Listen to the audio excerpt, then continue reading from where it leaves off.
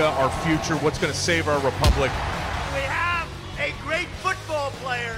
Matt Whitaker is here. Matt. They tried to bury me. They didn't realize I was a seed. It's a touchdown. Whitaker. Former acting U.S. Attorney General. Under President Trump. I'm going to be an unwavering supporter of law enforcement.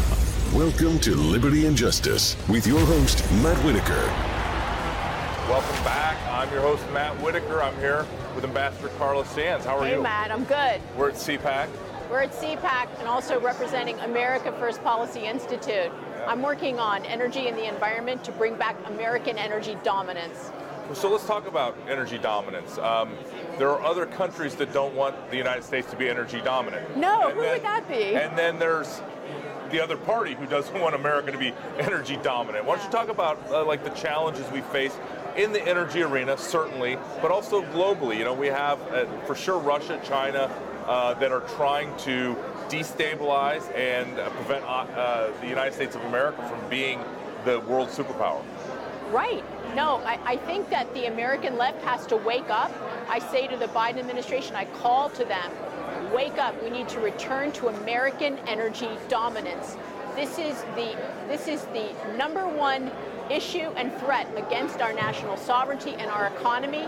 Our robust economy needs hydrocarbons, it needs nuclear. We cannot be shutting down these coal-fired plants, these gas plants.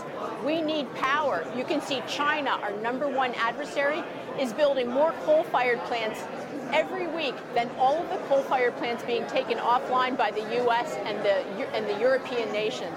So we have to have energy to be prosperous and be secure. And our number one adversary, China, is influencing some of these nonprofits. Certainly our federal government is being influenced to not be energy dominant.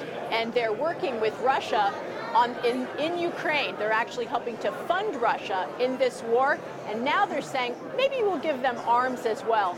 We do not want to get into World War III. We want to protect our nation's sovereignty, let Europe protect their sovereignty, and we have bigger fish to fry because we know that China is threatening Taiwan, and we have to defend our ally Taiwan. So I'm looking at a sign that says "Make America Great Again." This afternoon, President Trump is going to speak to the audience. What do you expect to hear from our friend and former president, and what do you hope he focuses his speech on? Well, I'm thrilled that we're going to hear from President Trump. We know that he is the number one in the polls for the Republican nomination. And we know that during the Trump administration, we had the best economic years of our lifetimes. And I think he's going to talk about what the current administration has done to our economy, what they've done to our energy independence. Certainly the Ukraine war is going to come up because we know that this war, I believe, would not have happened if President Trump were in office right now and not the current president. So I think we'll hear about all of those things.